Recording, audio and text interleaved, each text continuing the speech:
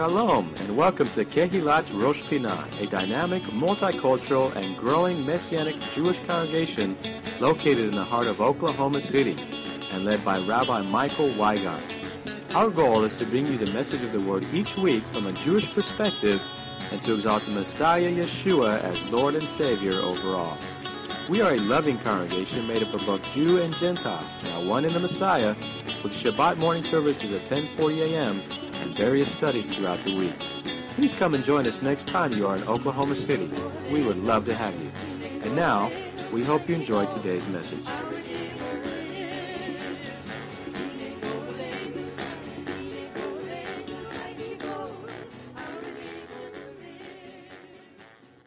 My message for us today as we prepare for the Lord's Supper really is going to connect with three Hebrew language words that are taken from the Torah. And as we go deeper into the topic that's on my heart, I just pray that we will be receptive to what the Holy Spirit might be saying to us. And I've sensed already in our service through the liturgy and the worship time that He is continually calling us to a deeper walk with Him. How many of you got that out of He's calling us to a deeper walk with Him, and it's really a no-nonsense kind of thing, a no-frills kind of thing. It's a walk with Him, a spiritual walk with Him that literally changes every area of our lives. And central to that is the Bible, the Scriptures, the Kitvei Kodesh, however you want to call them, is the Scripture. And I pray and hope, and I do know that many of us are delving into the Word of God on a daily basis, if not a nearly daily basis, and that's very important for us. And when we study Scripture, the Bible, however you want to call it, and we start at Sefer Bereshit, the book of Genesis, and we end and we go all the way to the end, which is Hitgalut, the book of Revelation. We encounter numerous truths and principles that if we seriously look at them and carefully examine them, we realize that these truths and these principles are actually important for our life.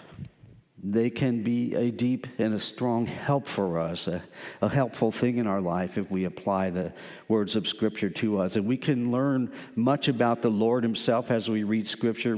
He's revealed initially as the creator of the universe, and as we read through all the books of the Bible, and the English Bibles, there are 66 books. As we read through those books, we learn more and more about the Lord. Not only is He the creator, but He's also the sovereign. I like the King James in the New Covenant says the sovereign potentate. Now, how many use the word potentate this week in your daily conversation? Probably none of us. Simply means He's the powerful ruler of eternity. He's the sovereign potentate, as King James might have said. And we're also taught as we read Scripture that there's nothing too difficult for Him. And the word nothing means nothing. There's nothing too difficult for Him. And let me say this to you today, to you hearing these words, that whatever you're facing in your life is not too difficult for God, whatever it might be. And I know if you're like me, you've probably had some times, or maybe even you're going through it now, where you think, is there any way through this? How am I going to get past this? How am I going to get through this? Well, just keep in mind, if you read Scripture and carefully examine what Scripture says, nothing is too difficult for Him. Another way that is said in the Brit Chadashah, in the New Covenant, is that nothing is impossible with God. So that, in a sense, it beckons us to set our sights high and look to Him for great things, because He does great things.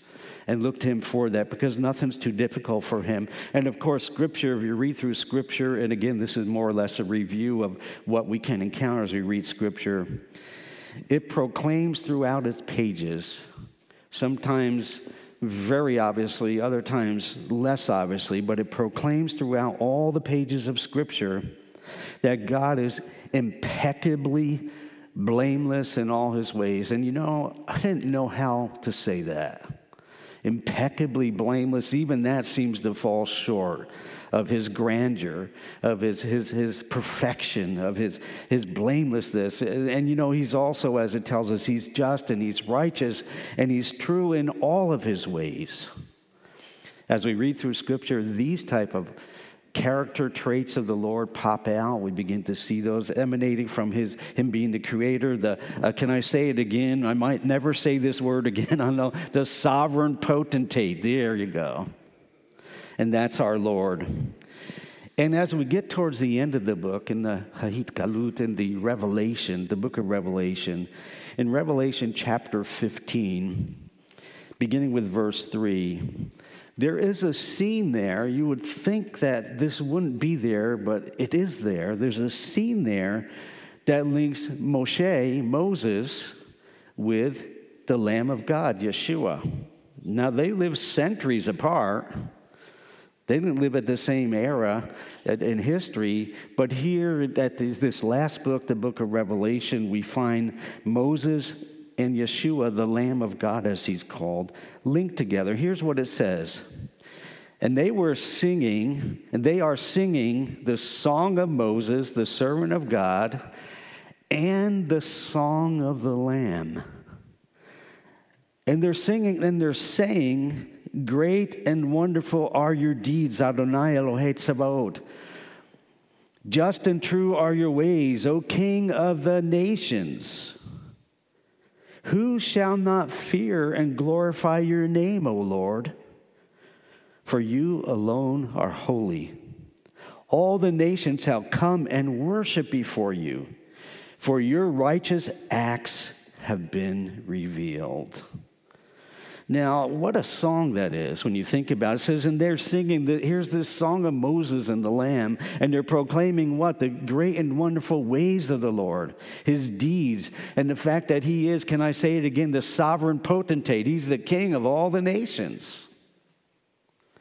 And then they describe what is the very core of his character and being. They said, for you alone are holy. Kadosh, that's you, O Lord.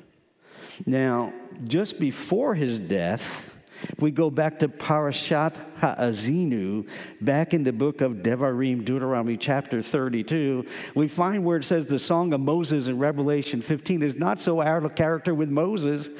And it's hard for me to imagine this, and the picture that comes to my mind is really, an unusual picture. But here's this aged man, Moses,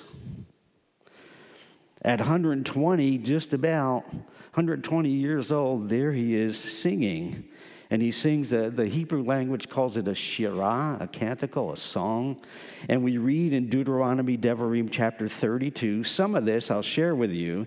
This song of Moses says, for I proclaim the name of the Lord. And then there are these three Hebrew words. Havu godel Eloheinu, ascribe greatness to our God. And it continues in verse 4 of Deuteronomy chapter 32. And it says, he is the rock. By the way, is he the rock of your life? That's who he is. Don't make him the pebble that you stand on. He is the rock. He's the one that you can hide behind. He's the one that is your strength. He is the rock. His work is perfect, for all his ways are justice, a God of truth and without injustice. And then there's three more Hebrew words, Sadiq v'yasharhu, it says in the Hebrew language, righteous and upright is he. And the song continues from there, and it's quite a ballad. It's quite a song if you read through, and we don't have time to go through it today, but when we get, God willing, we get to Parashat Ha'azinu, perhaps we will in Shabbaton. So Moses sings this song. I don't want to say it's his swan song, but it's kind of like his last song to the children of Israel. So when we read in Revelation 15 the song of Moses, there are several times in the Torah where Moses is said to be singing. Now, I know that there are some here among us who absolutely love to sing to the Lord. All right, let me recognize you. How many of you love to sing to the Lord? All right, good. And I'm not going to ask for a show of hands on the others, but how many of you go silent at the singing point in the service? And we shouldn't. If it was good enough for Moses, it should be good enough for us. And also it says that just before, right after the Lord's Supper, which will be commemorated today, right afterwards, it says they sang a hymn, probably from the, Psalm 118 or so in the Mizmorim and the Tehillim and the Psalms. They sang a hymn before Yeshua went out into Gethsemane. So singing is part of the equation here. And I'm so thankful when I'm able to gather with you all each Shabbat to hear joyful songs going up to the Lord, most of all the song of our heart. But then the song of Moses in Devarim, Deuteronomy chapter 32, and if you get a chance to read through all that, it's quite a song, as I mentioned. But then his shira, his song as it's called, has a remarkable 3 Hebrew worded prophetic statement that comes at the end of this song. It's found in Devarim, Deuteronomy chapter 32, verse 43, and it says this, and this is a main topic for us here, these next 3 Hebrew words, V'chiper admato amo. V'chiper admato amo. It's translated in most of the translations, he will provide atonement for his land and his people. He will provide atonement for his land and his people. Now, those 3 Hebrew language words have been the subject of considerable rabbinic debate for centuries. Now, what could be so difficult about 3 Hebrew words? But it's been the subject of considerable rabbinic debate over the centuries and some considerable disagreement as to how to interpret those 3 words. The debate centers on just the underlying meaning of those 3 Hebrew words, V'chiper admato amo. Those who are familiar with Hebrew, and this is certainly not a Hebrew lesson here, but those familiar with the Hebrew, you'll probably notice something immediately. The original Hebrew does not place the Hebrew letter Vav, which means most of the time the word and, between his land, Admato, and the second word, Amo, his people. It's translated, he will provide atonement for his land and his people, but the word and is not in the Hebrew text. It's interesting. So literally, the translation is, and this is where the rabbinic debate has come for centuries over just this 3 Hebrew words. Literally, the words mean he will atone for his land, his people. He will atone for his land, his people. The and is not in there. It's not in the Hebrew. It's been inserted into the English text. Really to make it flow. It's no criticism of translators. But to make it flow, because it's a little awkward to say he will atone for his land, his people. It makes more sense, at least to the English language, to say he will atone for his land and his people. Now, the word and there is important. So when translating the Hebrew of these 3 words, there is nothing, please listen to this, there is nothing disconnecting the land and the people in that text. Even though it says in English, he will provide atonement for his land and his people, it actually says he will provide atonement, he will atone for his land, his people. There's no disconnect, and this is an important point, between his land, his people. It's there. He will provide atonement for his land, his people, and they're linked together, his land and his people. No word and between them. Inseparable connection in the Hebrew text from the Torah of his land, his people. Now, how I wish the United Nations would come to understand that from God's point of view, there is no separation between the God of Israel, the land of Israel, the people of Israel. There's no separation.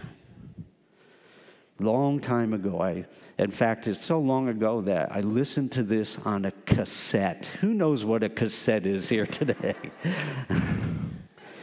And it was the late Catherine Kuhlman. Who's heard of Catherine Kuhlman? All right. Interesting person, really. But and she did a teaching, and I was flabbergasted by this teaching, that so far back there, she kind of got this. And she called the connection of the God of Israel the land of Israel, and the people of Israel. She called it a triunity, an inseparable triunity. She used the term Trinity, by the way, an inseparable Trinity. And I listened to this, and I listened to it again, and I listened to it again, and said, she gets this. She gets it. The God of Israel, the people of Israel, and the land of Israel should not be separated. Now, this triunity is not meant to be put asunder by the UN, the USA, or any other part of the alphabet. It's not meant to be put asunder.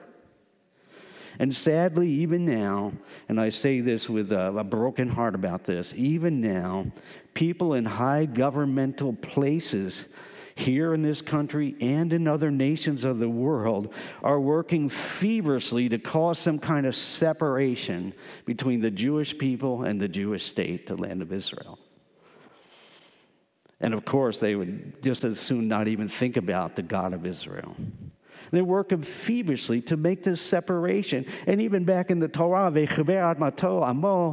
he will provide for his land, his people. The land and the people are linked together. There's no vav between them. A vav, if you're familiar with Hebrew, is a wall. It's a stick up and down. There's no wall there between his land and his people. Now, I can't help but think that there are some other biblical principles that may apply to the alphabet soup that tries to separate the Jewish people from the Jewish state, the land of Israel. And this verse came to me, and maybe you're familiar with this verse. It says in the prophets, "Woe to those who divide his land." Woe to those who divide his land. And I'm imploring you today to be praying for our nation, for the leadership in Washington, D.C., for the leadership all the way down. Be praying for our leaders that they won't make this very serious mistake where God doesn't put that wall of separation, that vav up between his land, his people. He doesn't put that up, and we may be trying governmentally and through the UN and through other sources may be trying to put that wall up that God doesn't really mean for there to be. And perhaps the psalmist was pondering such vain conspiracies against the Lord and his plan when he wrote in Psalm 2, beginning with verse 2. And notice the first phrase: the kings, the rulers, the sovereign potentates, the kings, the rulers of earth set themselves up, and rulers conspire together against Adonai and against his anointed one. Notice that link. Adonai, Meshicho, his anointed one. And they say, let's rip their chains apart and throw their ropes off us. And verse 4 is one of the most classic verses in the Psalm, in my opinion. When we read the scripture and we want to learn about God, well, here's something that you don't hear much talked about, but it says, he who sits in heaven, he laughs. He laughs. It's a laugh of derision, not a laugh of humor. It's a laugh of derision. It's like, what do they think they're doing? He who sits in heaven laughs. Adonai mocks them, those that would come against him and his anointed. He mocks them. And then verse 5, this text takes quite a turn in verse 5 in Tehillim Bet in Psalm 2. In verse 5 it says, so he will speak to them in his tender mercy and love? No.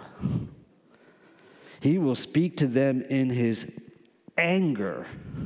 And it doesn't stop there, by the way. Notice the double emphasis here. He will speak to them in his anger and terrify them in his fury. And then there's this. I have set up my king upon Zion, my holy mountain. In other words, he will speak to them in his fury and terrify them in his judgment, in his fury, in his anger. Judgment is coming. God will have the final word in this. And I hope we always remember in every issue of our life, God has the final word. Let him have the final word in every area of your life. If you wonder what that final word is, dig into the scripture. Get on your face and pray to God and say, Lord, what are you trying to tell me? Lord, bring your will to bear. Bring your point across. Give me your word. Let me know what you desire from me. And you will be much better off if that's the course you take in life than taking the course that the kings of the earth in Psalm 2 take. They conspire, they set themselves up, conspire against the Lord. Now, if you wonder what does it mean when God says he will speak to them in his anger, frankly, I don't want to be on the other side of that.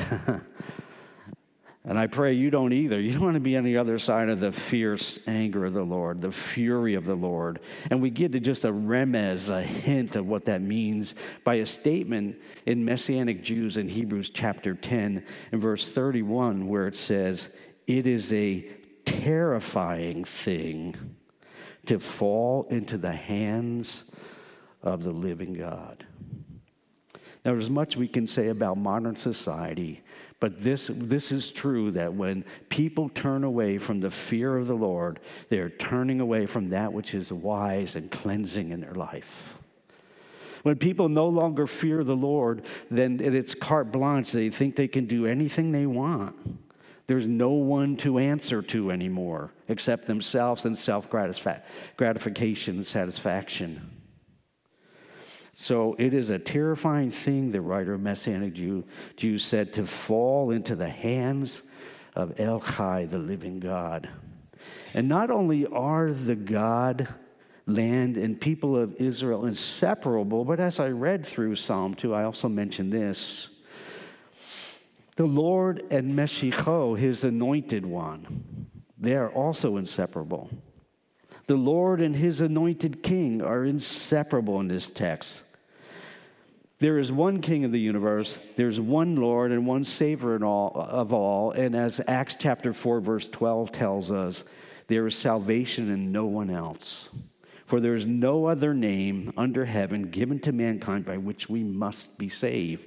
That name is Yeshua, Jesus the Messiah, the anointed king, Meshicho, his anointed one, his Messiah. And he's the Messiah, he's the King, he's the Savior and Lord. He's all in all, however you want to express that, but that's who he is.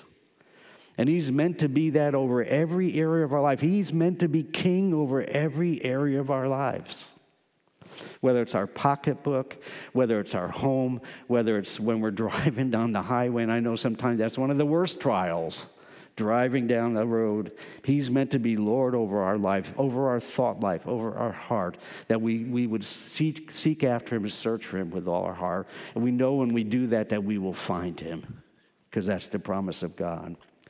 Now, Rav Shaul, whom we commonly call Paul was a man of the first century who was steeped in the highest levels of the existing Torah teaching and understanding of that generation, with Gamaliel as his teacher.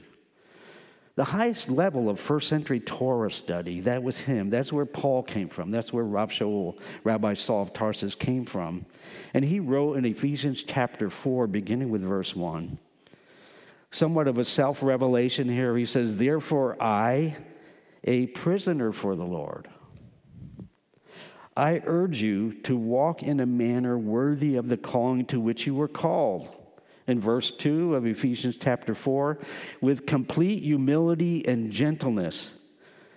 Yes, the next two words are in there, with patience.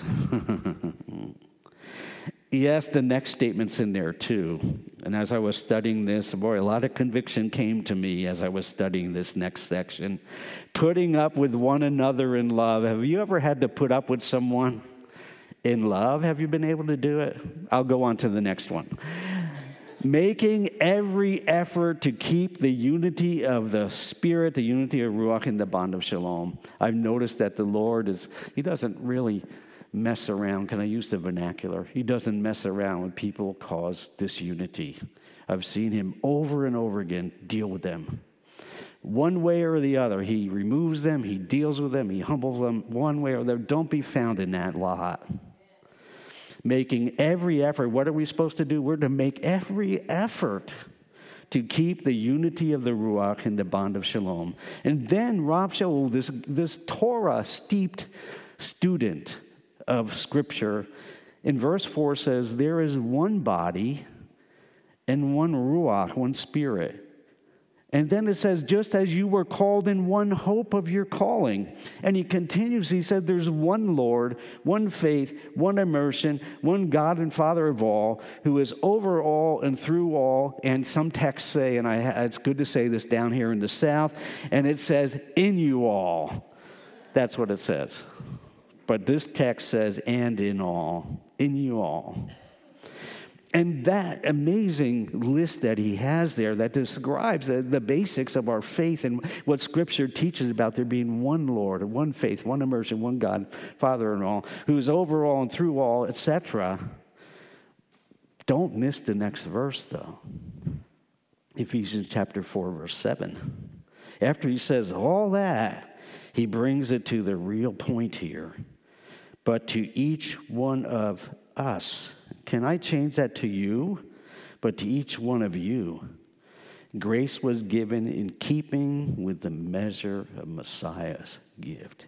Yes, there's one faith, one Lord, one immersion, one God and Father of all, who is over all and through all and in all, but he has given his grace to you. But to each one of us, grace was given in keeping with the measure of Messiah's gift. So he who is Lord and he is King of all and he's Savior of all mankind, he's also the one, uniquely so. He's the one who gives to his people a precious gift. A precious gift. That gift we call in the English language grace. Will you say that word with me? Grace. What a beautiful word that is. Now, Paul's statement concerning Messiah's gift of grace to his people, it seems to meld seamlessly with something another apostle, another shaliach, Yochanan, said in John chapter 1. He wrote in John chapter 1, verse 16, says, out of his fullness, his is Messiah, out of his fullness, we have all received, and John describes it as this, grace on top of grace. Some translations say grace upon grace, layers of grace. Have you received layers of grace from the Lord? His grace is sufficient for you, and sometimes there needs to be a little more, how do I say it, sufficiency given to you. But have you received an abundance of his grace? How many of you can honestly say you have received an abundance of grace from the Lord? My hand, feet, eyes, ears, everything goes up. And then it continues, Yochanan in John chapter 1. This, again, is another shaliach, another apostle writing, saying similar ideas to what Paul wrote. In verse 17, it says, Torah was given through Moses.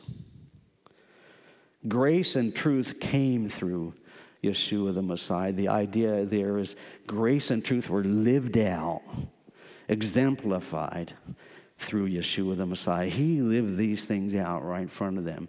So friends, how should we live out in front of those around us? We should live out in front of those around us, live out our lives with grace and with truth being central bulwarks for our faith. Now, the Amplified Version, how many of you are familiar with the Amplified Bible? Did anyone ever finish reading the Amplified Bible? But the Amplified Version states in very characteristic verbiage, and it has lots of verbiage. It states in John chapter 1, verses 16 and 17 in a very informative manner, in my opinion. Here's what it says. That same passage I just read, John 1, 16 through 17. Again, let me read it to you again. Out of his fullness we have all received grace on top of grace. Torah was given through Moses. Grace and truth came through Yeshua the Messiah. The Amplified Bible, which makes as its goal to give the sense of the Greek language expression there, the Amplified Bible says it like this. For out of his fullness, the superabundance of his grace and truth, we have all received grace upon grace, spiritual blessing upon spiritual blessing, favor upon favor, and gift heaped upon gift. Now, I like that. How many of you like that? And then it continues in verse 17. Again, this is the amplified version of John 1, verse 17. For the law was given through Moses, but grace, the unearned, undeserved favor of God and truth came through Jesus the Messiah.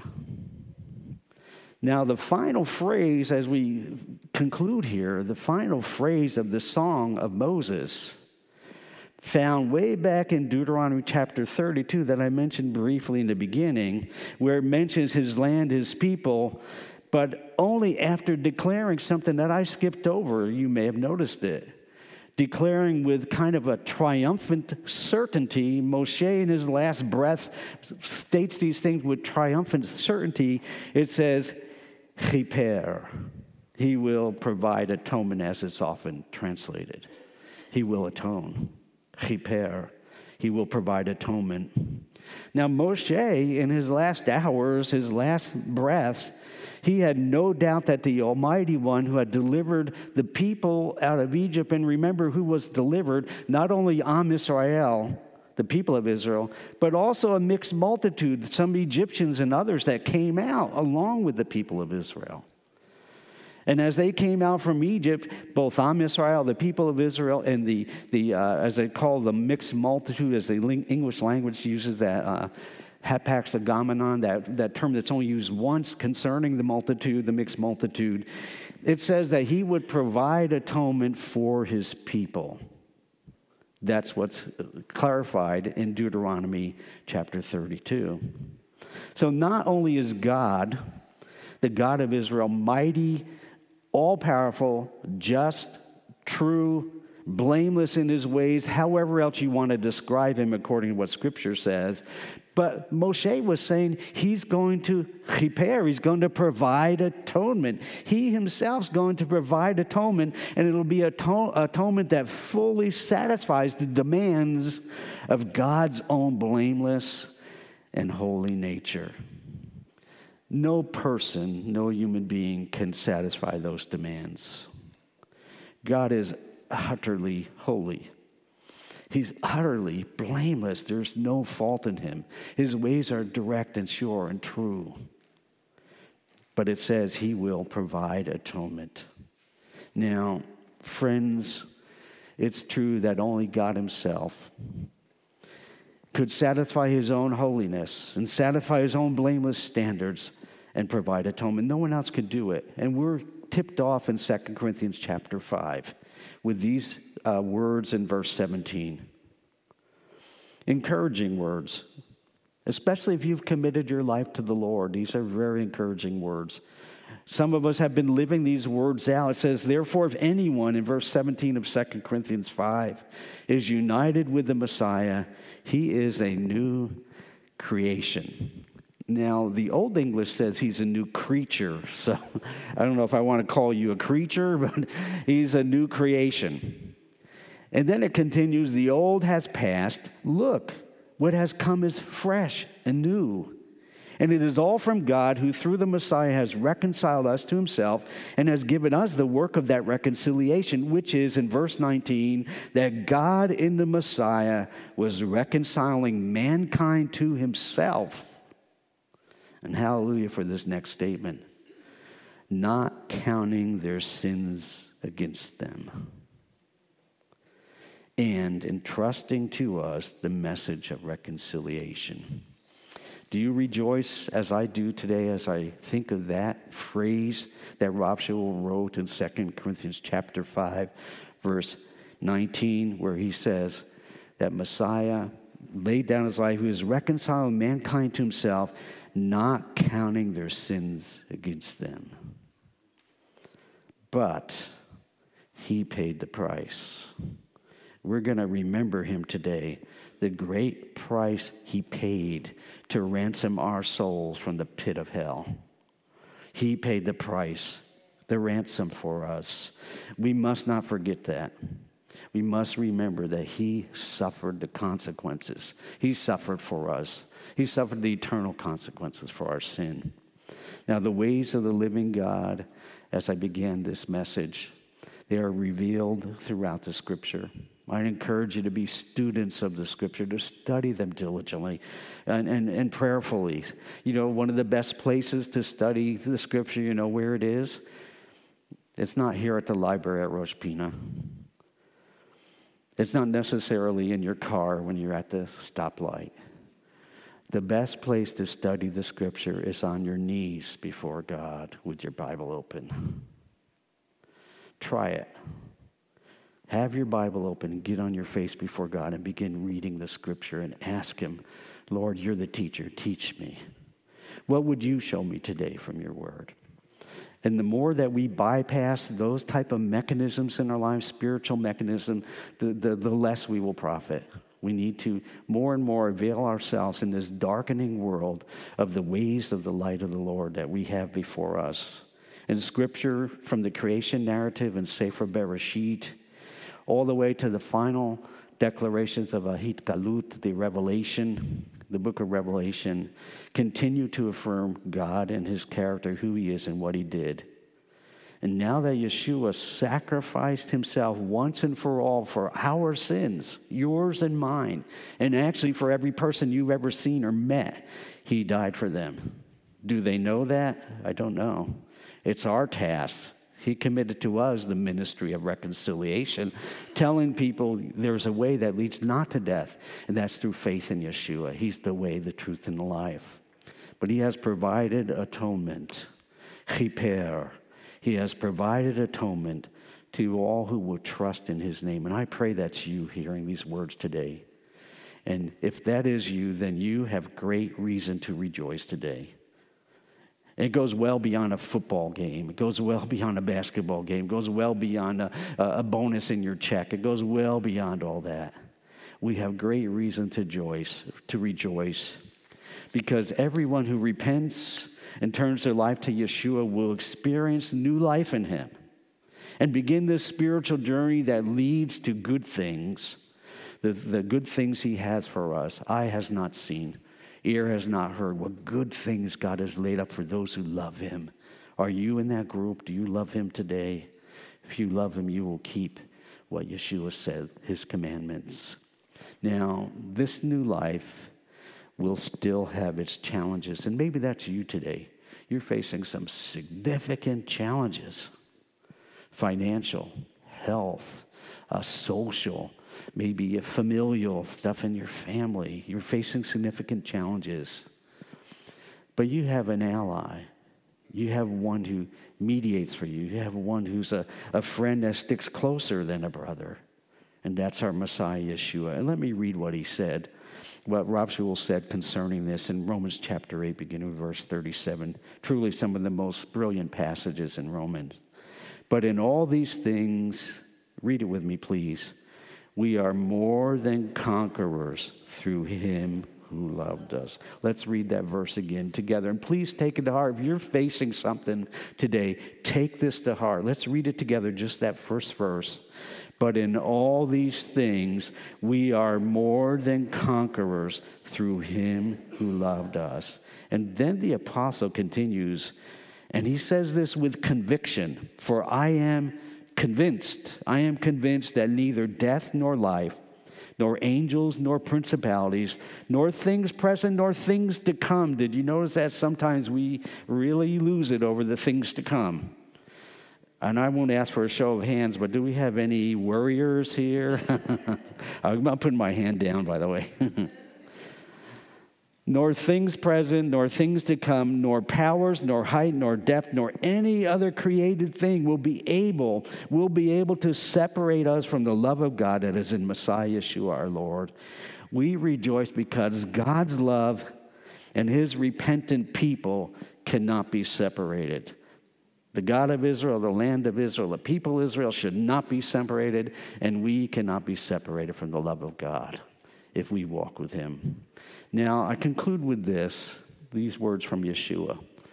When we speak about rejoicing, I'm reminded of this parable. It's in Luke chapter 15, begins with verse 8. It's in a series of parables, but this one in particular says, Or which woman, if she has 10 silver coins and loses one coin, does not light a lamp, sweep the house, and search thoroughly until she finds it. That's a lot of activity for one coin, isn't it? Or which woman, if she has 10 silver coins and loses one coin, does not light a lamp, sweep the house, and search throughout thoroughly until she finds it? And when she has found it, she calls together her friends and neighbors, saying, "Rejoice with me, for I found the coin I had lost." In the same way, I tell you, there is joy in the presence of the angels of God over one sinner who repents. My friends here today, maybe you've been losing your way spiritually some. The ways of this world have not only seeped into your life, but they're coming in like a flood now. This Shabbat is an opportunity here in this sanctuary to stave that off, to make a stand in your own heart for Yeshua the Messiah. Perhaps you just feel like the walls of life are coming in on you. This Shabbat is a time to relinquish all your cares and worries, to lay them at the feet of the tree, the cross, and to declare in your heart of hearts, Yeshua, you are my Lord. Nothing can separate us from your love. Nothing can separate me. Or perhaps you've been a person that you've just been overwhelmed by life, the bills, the traffic, the everything. There's great hope for you because the Lord has promised that if we seek and search for him with all our heart, we'll find him. He has promised that as we cry out to him, he will hear our cry. And I encourage you, cry out to him. Don't carry all these burdens yourself. Lay them before him. Give them to him. He's greater, wiser. He's the sovereign potentate. He's the greatest, the wisest, the almighty one. And he can do a creative miracle if that's what he decides to do. Give it all to him here today. I wouldn't even like to think about anyone leaving this sanctuary today and carrying the same burdens in that you brought in, carrying them out. Leave them at the foot of the tree. He cares for you today. So as we partake of the Lord's Supper, ask yourself if you have regularly and faithfully been acknowledging his lordship in your life. If you've been acknowledging the greatness of God and trusting him, acknowledge that. And then also proclaim in your heart of hearts that you're more than a conqueror through him who loves you. No matter what may come down the pike, you're more than a conqueror through him who loves you. And may we remember as we partake of these elements here, these symbols of what he did for us, may we remember that it's because of his suffering that our sins are forgiven. And that was a heavy price. I'm convinced we don't know the half of what Yeshua went through for each of us today. Will you bow your heads and pray, please, as we prepare our hearts for the Lord's Supper? Lord, we praise you this day and thank you for so great a salvation, for grace and truth piled on each other for your people, for your instruction in your word, whether it's the instruction of Torah or the prophets or the writings of the Brit Chadashah. Thank you that you didn't leave us as orphans. Not only did you give us your word, but you also give to your people your Ruach HaKodesh, your Holy Spirit. Lord, as we partake of these elements, please search us, Lord. Change us where we need changing. Help us where we need your help. And Lord, especially mobilize us so that we redeem the time and don't let the time while away, so that when our last breath comes, we are horrified that we did not redeem the time. Thank you, Lord, for all that's represented in these elements here. In Yeshua's name, amen. You've been listening to the Shabbat message from Rosh Pinah Messianic Jewish Congregation in Oklahoma City, Oklahoma. We would love to have you visit us. Our weekly services begin at 10:40 a.m. each Shabbat, and we are located at 2600 Northwest 55th Place, north of Northwest Expressway at the corner of Northland Avenue and Northwest 55th Place. We meet each Shabbat for wonderful praise and worship with dance, liturgy, teaching, food, fellowship, excellent children's programs, and Bible studies on Tuesday nights. For more information, please visit our website, www.roshpinah.org. That's roshpinah.org. You can also reach us by phone at 405-842-1967 or email us at info@roshpinah.org. Thank you for spending time in the Word with us today. Shabbat Shalom and blessings in Messiah Yeshua.